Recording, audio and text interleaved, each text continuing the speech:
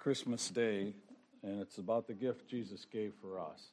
And I don't want to spend a lot of time with it, but it's as simple as ABC, that gift is. And the first thing we have to realize is in Romans 3:23. It says, all have sinned and come short of the glory of God. That's all of us. Nobody's perfect. The old saying goes, the only one perfect they crucified. If you ever doubt that whether there was a Christ or not, all you have to do is look at your calendar and you'll realize very soon that the year is 2022. And very soon it's going to be 21. Why did they mark it that way? Because it's that many years since the death of Christ. We have, the physical death of Christ as he walked on this planet.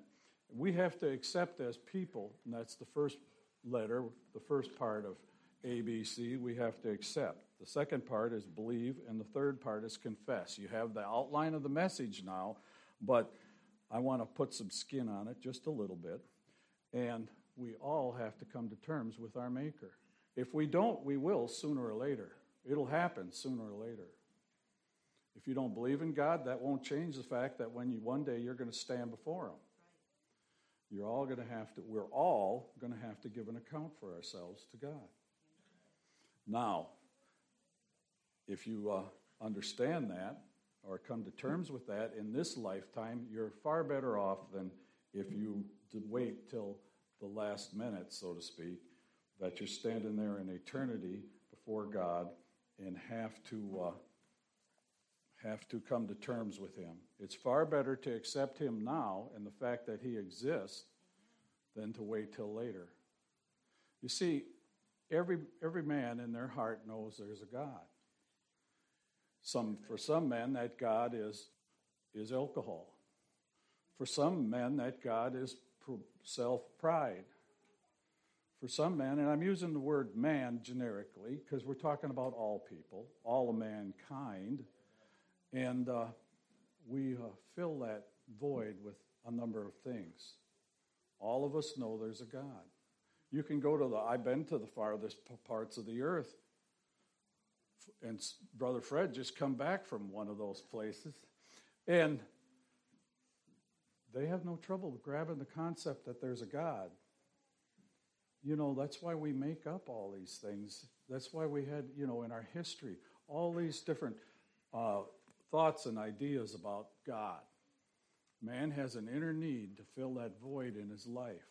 It's what all mankind does. And it's what he plugs into that gives him reason to move on. Some plug in false gods. We all know there's a God. You can go to China, and China's been godless, loosely using that term, for numbers of years. But if you go back into their history, they talk about how they traveled on the back of a turtle in a great flood and landed on the mountains. That's in their history books. And they know that there's some kind of, as sure as there's a created thing, there's a creator. Every one of us, the proof of a creator is found in this chair right here. Somebody had to make that chair. Somebody had to design that chair. Somebody had to put the fabric together. Somebody had to pad that chair. The fact that chair is there's a creator. And in Romans chapter 1, you look around in Romans chapter 1, and it talks about how all of the creation is proof of the creator. And so you know as sure as there's something sitting here, somebody made this, and I'm not sure quite who made it, if it was, but I got a good idea. And, somebody designed that. Somebody put it together. It took a creator. And then, who made the wood? Who made the wood?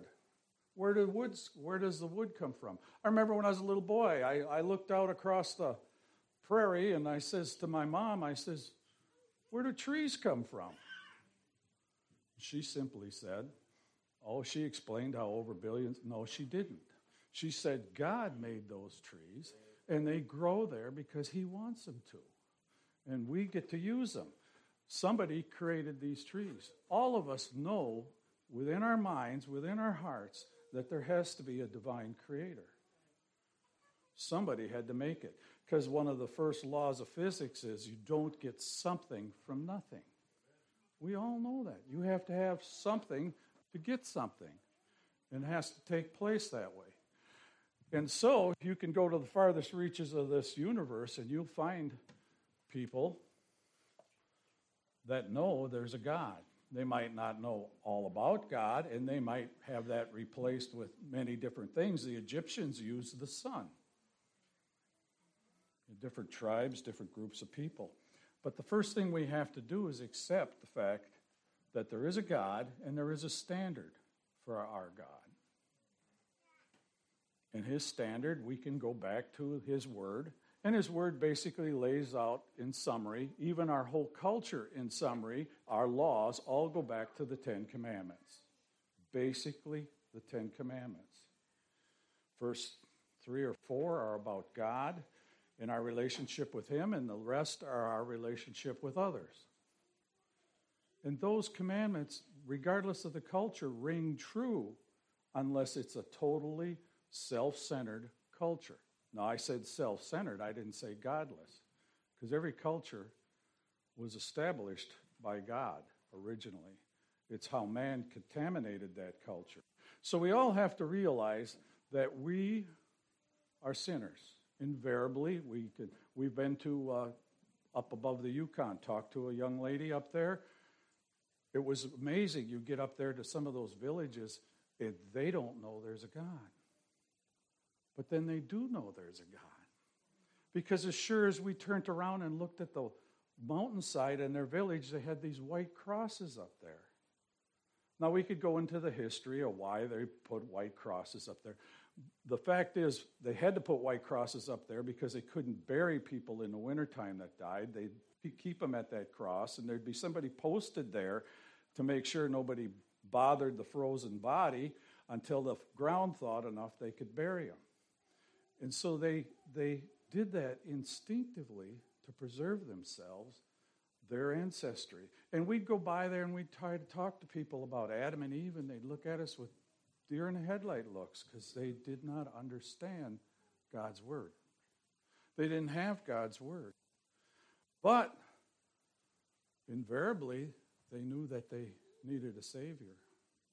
They knew that there was a reason to be buried, even if it was so the bears wouldn't eat them. And we found somebody, and it was through that person. She says, yeah, there's got to be a God. I hear about him once in a while on the radio. And it was a broadcast station that went to Russia. And they picked it up every once in a while. And they go, well, what's this all about? And we explained to them the fact that Jesus Christ was God's Son. That's why when Paul writes in Scripture and talks about things in the Bible, when he's talking to his people, he sometimes, to validate himself, he goes through the whole Hebrew history before he gives them the gospel. Because invariably, according to their history, they knew there was a God. The Egyptians, again, worshiped the sun. Other people worshiped the water. Here they worshiped different deities or different identities associated with the water. They worshiped whales. They worshiped eagles. They did all kinds of things, even the birds that fly, because they realize there's a creator. And what we have to do is we realize there's a creator. The creator has a standard. And consciously, we have to admit how we measure up to that standard. So they go as far as human sacrifice. They go through all kinds of different things. People do, not necessarily the tribes here. But that's how that all comes about. Well, we're civilized. We've got the word. We've got the word, and we have our language has been civilized. And in that course of our language being civilized, all you have to do is go to the book of Romans, and Romans 3:23 says, all have sinned and come short of the glory of God. Well, we're going somewhere now. To know Jesus Christ, to know you're on your way to heaven, you have to first accept the fact that humanity needs a Savior. And you're part of humanity. Whether you decided your gender or whether you accepted the fact that you are what God made, you are still part of humanity. And everyone has to come to terms with that. Everyone has to come to terms with whether there's a creator or not. The first thing you have to do is accept Jesus Christ. You have to accept the fact that all sinners have a need for Jesus Christ. Romans 5:8. What's Romans 5:8 say? Could you read that for us, Mrs. Anania? But God commended his love toward us in that while we were yet sinners, Christ died. What a wonderful miracle that is. He created us. He allows us to live on this planet. He allows us to work things out. It says in Genesis, we be as gods, knowing good from evil. And he allows all that. Where do you fit in your mind with all that? Do you realize that there's a God? Do you realize that you have a need for a Savior? Do you realize that the Savior is a gift from you? The next thing we have to do, we have to accept the fact that we're not our own gods. We have to accept that we're not in control, we are in control of our lives, but we're not the absolute gods of our lives. That's what the whole thing's about between good and evil, isn't it? You want to be master of your own life? You can be, but then you're sacrificing it on the master of your eternity. The wages of sin is death, but the gift of God is eternal life through our Lord Jesus Christ. We have to accept the fact that we're human. We have to accept the fact that we sin. And we have to accept the fact that the wages of sin is death, but the gift of God is eternal life through Jesus Christ our Lord. Once we accept that, we're almost there. You know, you can understand there's a God, and you can understand that Jesus Christ died on the cross for your sins.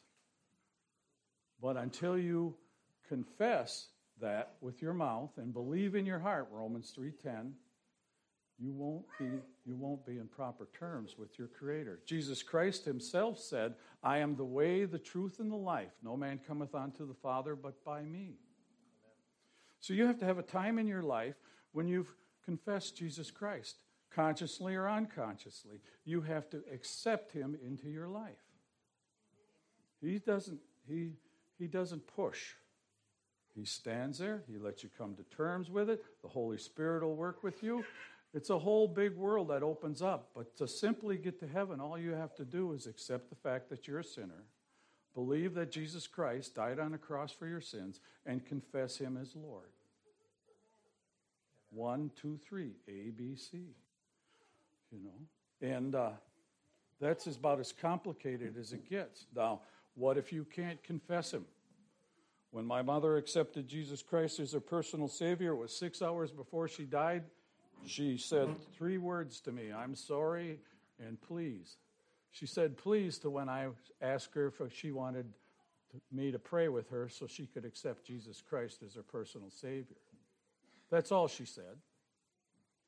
The thief at the cross didn't recite a big, long prayer. He died. He confessed Christ before he died. He confessed Christ to Christ himself and to the other thief on the cross. But more than that, he accepted him into his heart. Your biggest gift to God today would be to accept him as your personal Savior. The biggest gift you can give someone else today is the truth about Jesus Christ dying on the cross for their sins. That little leaflet I gave you is a place to start. Talks about repentance in that pamphlet, and that's simply to make up your mind, change your mind about sin. See, in the time and era of Jesus Christ, everybody thought they had to sacrifice a lamb for their sins or have innocent blood shed to cover their sins. So he told, John the Baptist told them all to repent, to change your mind about sin. Somebody else has taken care of that sin problem. There are still religions today where they think you have to pray and pay your way to heaven. I've been a pallbearer at a funeral. The last thing the man said to the congregation is, remember to pay and pray the dearly beloved's way to heaven. So, those things are, there's somebody who knows Christ, somebody who accepts the fact that they're a sinner, but hasn't really confessed Christ in their heart, they're still thinking they're going to earn their way to heaven. If you're here today and think you're going to earn your way to heaven by coming to church on Sunday, it isn't going to work. God wants you to come to church on Sunday so that you'll learn the Word and that you'll have grounding for your faith. And I applaud you all for being here. I know what it takes to get here. It isn't always easy, especially on the holidays. But I want you to make sure you know Christ as your personal Savior. Have you received that gift today? Have you given that gift ever? You know, my theology, some of my theology involves the saying, to know joy, one must share it. No, it's not in Scripture. Maybe it's in the book of Samson or something like that. But have you shared your joy of Jesus Christ ever? Doesn't take a rocket scientist to figure that out. You got a leaflet in your hand. It's inviting them to church. Church's address is on the back. They call any of the numbers or even look on the computer. We've got a web page. Soon we'll have posted on the web page, accept, believe, and confess. And it'll all be there before them. They can come to terms with God, and you've given them the gift. You've given them the power to know Christ as their personal Savior. So each one of us have an opportunity today to either accept a gift or to give a gift. You've got an opportunity in your hands to accept a gift or give a gift. And the Lord will bless you for it. He'll bless you, and you'll have real joy in your life. Let's all stand.